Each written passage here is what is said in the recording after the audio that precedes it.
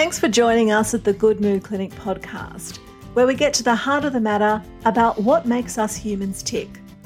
We're Justine Corrie and Gemma Gladstone, two clinical psychologists and schema therapists, and we're passionate about helping you break unwanted life patterns and finding new ways to understand yourself and those tricky people around you.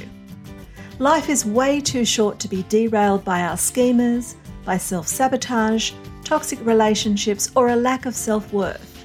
So let's tackle this together and help you reclaim your life and who you really are.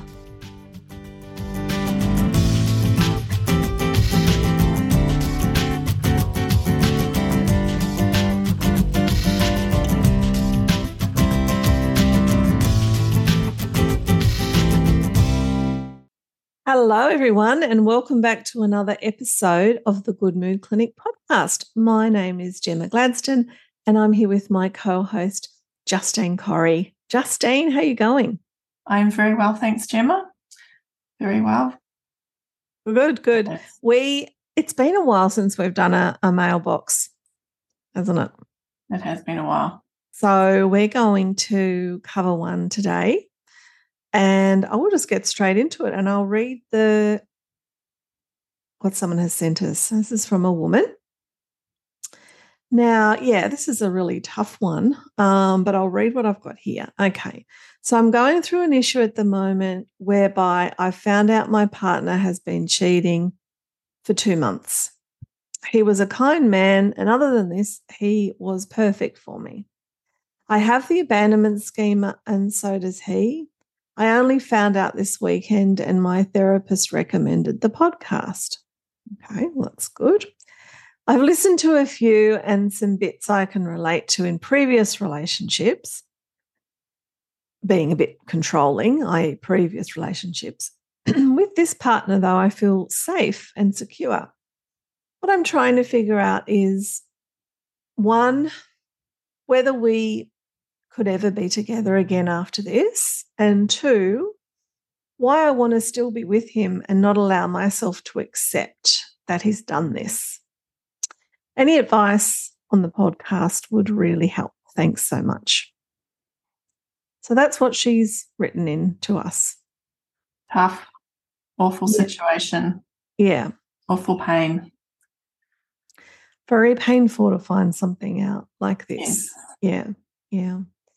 So I guess what we're going to do is talk about some things that have come up or points that we think would be interesting or useful to consider, right, Justine? Is that what we're going to do? Yes, we're just going to talk generally about these types of situations because we've sort of helped people through this process before, haven't we, clinically? And just talk about the types of things we would get people to consider when they're trying to work out how they're going to be with a situation, because it can be a bit black and white sometimes. It's like stay or go. That seems like the decision you have to make in that moment. But actually, you need to give yourself space just to work out exactly what's going on. Yeah. Black and white. It's a big deal. So we just have to preface this by saying that obviously, we're talking about this question that you've posed to us, but we appreciate that it is a very painful issue and a very big deal in your life. And anything that, we so just sort of make sure you take what we say in also a bit of a general way. So these are things you can consider, you can think about. Maybe you can take to your therapist, or if you haven't got one, we would both suggest getting some help around this from trusted people in your life, because it's a big issue. It is. So particularly if you have an abandonment schema. Yeah, like you've said, you've got. Yeah, that's right. Both of you have, apparently. Yeah. Okay. So what's the first point we're going to start discussing? Well, I suppose just that not see it as sort of a black and white thing necessarily. And it can be hard if there's people around you who are quite outraged and worried about you. They're kind of hurt because you're hurt and they want the best for you. And sometimes there can be quite polarizing opinions. But I think you just need to step back and see actually what's going on, because not all infidelity is the same. You know, for example, a one-night stand is completely different to an ongoing relationship with the other person. There's different degrees of betrayal. There's different degrees of emotional intimacy. So I suppose just to step back and work out actually what's happened, and you need to look at the context in which it's happened. Yeah. That would be my advice. Yeah. And also, I suppose, his reaction to it as well. So how was he talking to you about it? So there's sort of a range of reactions in that too, isn't there?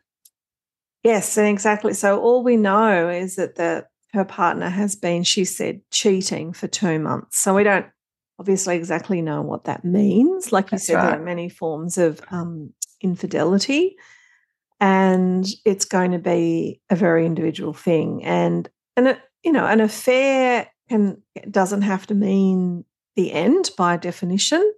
Sometimes it can be, even depending on the nature of it and the people involved, it can be an opportunity to sort of rebirth the relationship, like to even start anew. So it really does depend on what the couple in this instance is faced with specifically, and what's come up as a consequence of the affair.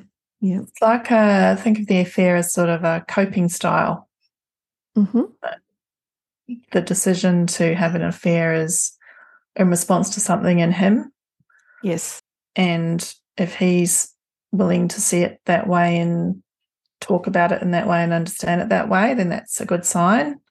If he's sort of defensive and protective around why he's done it and exploring further, that will make it harder to get your head around it.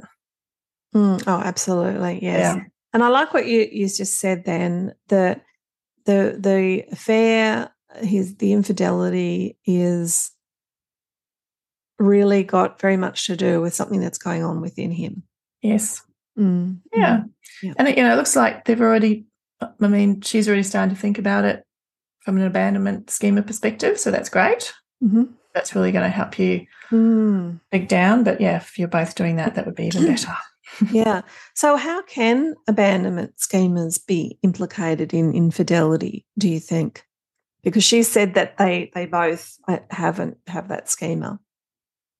Yeah, it seems a bit incongruous, doesn't it? Because you tend to think abandonment schemas are sort of wanting to typically cling to the person to prevent any ruptures or any separations. But actually, if you're in a relationship with someone, right, I'll start again. Say you have an abandonment schema and you tend to have more of an avoidant type of coping style with that. So you tend to avoid getting into relationships because you're just so scared of being hurt. Mm-hmm. And then you find yourself in a relationship with someone who actually has the potential to be a long-term partner. That can actually be quite threatening, quite scary, because you're really exposing yourself further to that risk of being hurt down the track or being abandoned. Yep. So ironically, as a way of managing that anxiety, you can almost, it's like you've got one foot out the door in order to, you think you're mitigating that risk of abandonment or the pain of the abandonment, like you don't quite trust the relationship. So you've kind of got this backup attachment happening with the person you're having the affair with. Yes. And I mean, and obviously that's very self-defeating, because that means, well, look what's happened if this is the case. But that's how it can kind of happen, I suppose. That's one way. It's like a coping style to reduce the risk of the intensity of the pain. Yep. Ultimately very self-defeating.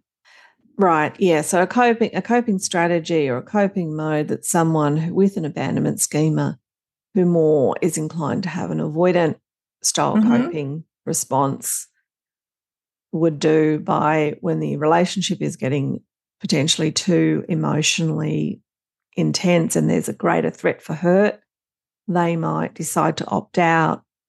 Yeah. As a way to sort of potentially lessen any future separation in that relationship that was developing, But that's very counterproductive because their very behaviour is driving a wedge through the couple relationship. That's right. Yeah. So I've seen that a bit before. Yeah. How about you, Jen? Yeah. Well, I think I think that is the main thing. It's because it's interesting what you've said, that often the abandonment schema can play out.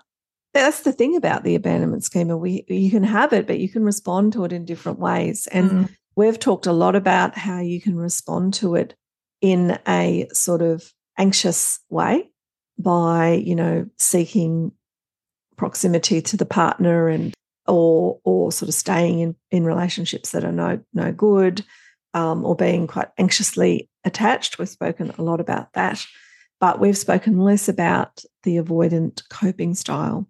And that can often play out in the sort of like, having affairs, looking elsewhere, and all of that sort of thing, ending it before it gets too serious. That's right. Is another one. Yeah.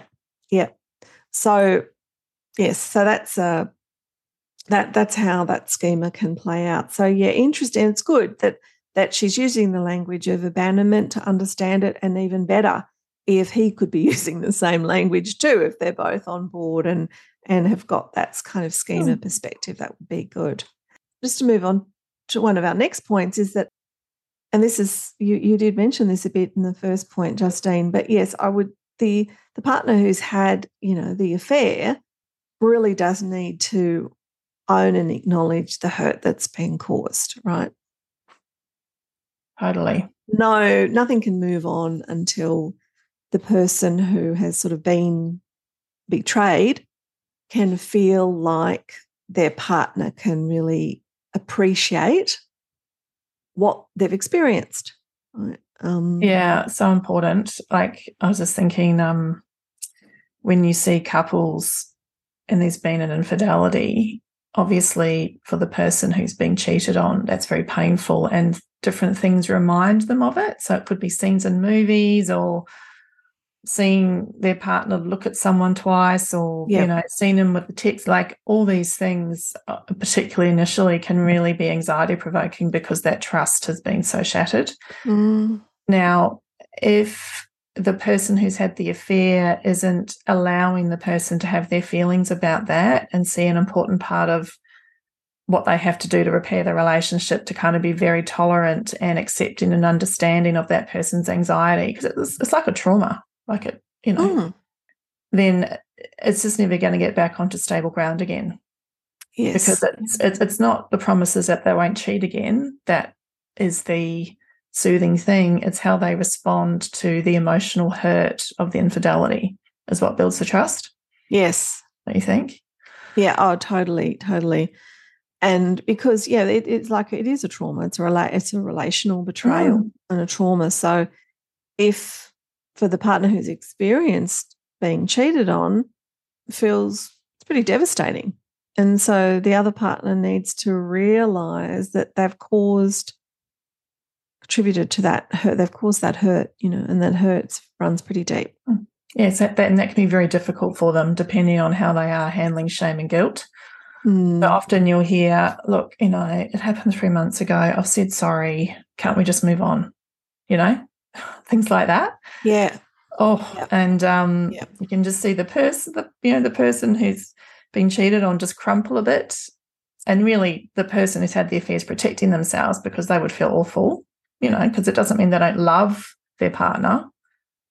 But if that repair doesn't happen on a continual basis, i.e. the person who's had the affair show up for the other person emotionally on repeat, even 12 months, 24 months, 3 years later, potentially, they are going to have to be soothing and comforting if there's a particular trigger for the person. Like, there's no sort of time sort of issue on it. Yeah. It can pop up at any time. So, and if there's irritation and dismissiveness, the trust won't grow. Yeah. Yes. And because that's paramount, isn't it? The trust going forward, in order for a relationship to have longevity and to heal from this, there needs to be that building of trust again from the ground up. Yeah. daily. Becoming a safe attachment. Yep. And being open. Like I just thought of another common reason people have affairs, which is the subjugation schema. So if they feel, for whatever reason, if their needs for autonomy and freedom aren't being met, then having an affair with someone in secret can be one way of getting that need met in a very dysfunctional way. Obviously, they still have an abandonment schema too, but if they've got that sort of subjugation. So if their autonomy and freedom needs are not met, then they will potentially have an affair to meet those. But then in the aftermath of the affair, if they choose to keep the relationship going, the person's need for reassurance and comfort to build the trust may also trigger their subjugation schema, because I feel it's being demanded from them, extracted from them, particularly if they're going to be uncomfortable. And so that can make it difficult for the repair to happen if they're in that trigger themselves when the person's trying to get the reassurance. Yes. I see that a lot too. Yeah, okay. Yep. Yeah, that's an interesting one. And so I guess there are what's interesting about this particular question, of course, is we don't know how the affair came to light. That's right. We don't know whether he confessed or whether he was found out, which could make a big difference in terms of recovery from it. Yes. What other reasons do I guess there are so many. So many people would be having an affair or cheating on their partner. And sometimes it's just to pursue a feeling. Long-term, well, not that this is a long-term relationship, but you don't know. In other instances, if it's a longer-term relationship, it can be hard to keep that connection and excitement going. And depending on the person, they may find that very difficult, and they may just want that feeling elsewhere.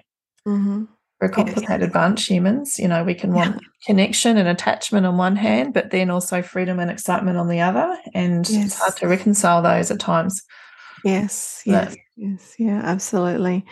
I mean, I've had a few clients over the years, male clients in the sort of older age categories, who defined themselves as serial offenders. Oh, yeah. And have had very long-term affairs, different partners. So they'll be in a marriage, say, and then they've also got a very long-term affair. I'm talking years. Right. Ranging from 1 to 5 years. I've heard. Yeah. So that would hurt if you found out about that, wouldn't it? Exactly. That would be devastating. That would be absolutely devastating. And I mean, and often, like you've mentioned, they do have a very fragile. Some of these long-term people that are in that will, and then they'll break up, and then they'll hook up with that affair partner, and then they'll have a relationship with that partner or marry that partner, and then lo and behold, that gets boring and tedious. They don't feel good, right? Then they seek out the excitement of a new partner, and the cycle goes over and over again, right? So I've seen a few men who have had that pattern, and a lot of emotional deprivation and abandonment way back there in the distance, but they've totally repressed that, and there's this part of them who is constantly seeking the excitement of the new partner, and how they feel when they're in that situation. And so it's sort of, there's so many different reasons. There's sort of long, deep reasons like that. People will often talk about on the surface, being lonely as one of the reasons or explanations as to why they have sought something else outside of their relationship. What does that mean, lonely, do you reckon? Well, that's right. What does it mean? It could mean a variety of different things, but it's got to do with them, right? At the heart of it, they're feeling lonely with who they are. It's there'll be differences. They would rather choose someone else rather than working on the loneliness or the loneliness within the marriage or the relationship. So there's various reasons why people choose to solve the problem that they've got either in and of themselves or in the couple relationship externally. They choose to solve it externally. So and women have described just feeling like really disconnected from their partner, misunderstood, not feeling validated by their partner, or having no sexual desire with their long-term partner, and then they feel like, well, that's it for me, there's no desire, and then lo and behold, someone else comes on the scene, all of a sudden the desire's there. And that's a pattern. And then they think, oh, right, I'm not dead. My sexuality isn't dead. and they have an affair, right? So there's so many. What else? Can you think of any other reasons? Yeah, I think it's like the initial stages when you meet someone is just so intoxicating, isn't it? Oh, yeah. Like the brain chemistry and the hormonal shifts in that mode when you're in that infatuation phase, like everyone loves that feeling. Exactly. And that's compounded by the schema chemistry that we've spoken about. That's right. And you're going to feel the most chemistry with these partners who are going to trigger your schemas. And that's right. and that's why that's often the excitement of it. So I've heard people talk about, so they've been in a marriage, they're having an affair, and it's so exciting. And this person gets me. I feel like, so connected with this person. But you are getting the good bits of that person and you're not getting all of them. And also it's usually high on schema chemistry. Nobody has an affair with someone they find dull. No, and they like how they make them feel, don't they? Because you don't know them very well, it's more the feeling. So exactly. you might feel adored and desired, and yes, escaping a defectiveness schema, that would feel amazing. Like, yes.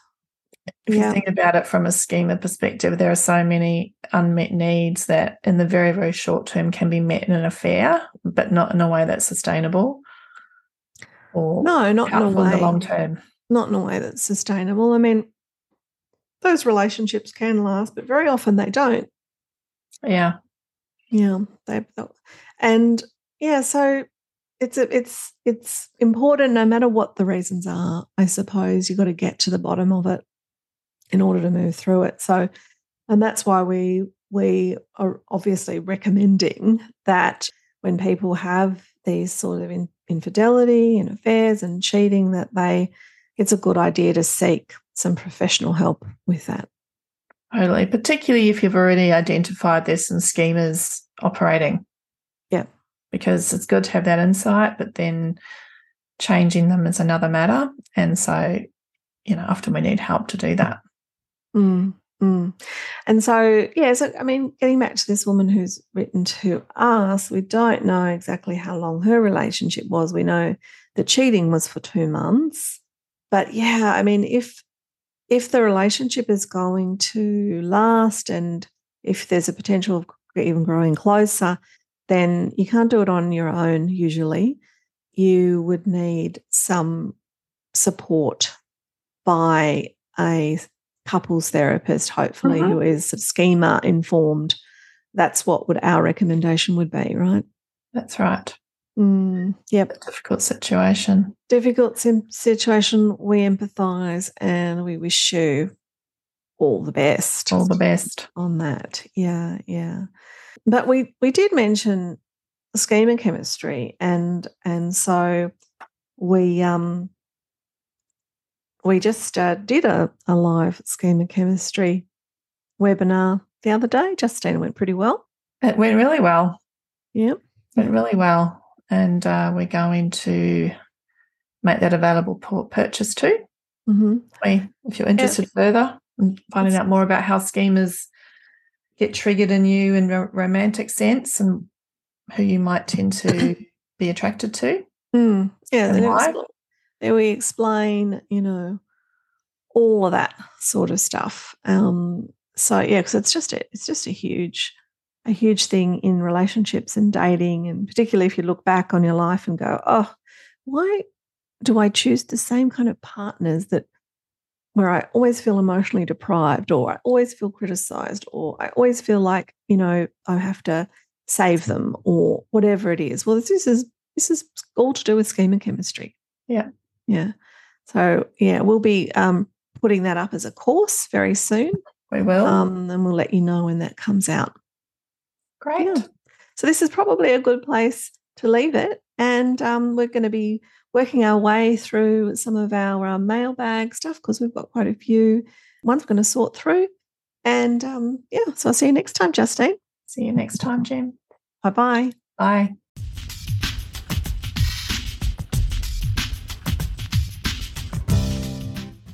Thanks so much for listening today. If you enjoyed this episode, we'd love for you to share it with others. Be sure to subscribe to the podcast to get notifications when new shows are released. You can visit us at goodmood.com.au/podcast for more information. This podcast is intended for learning and entertainment purposes, and we really hope it achieves that. But because it's not a substitute for personal therapy, we'd like you to consult a qualified mental health professional for tailored support. Bye for now.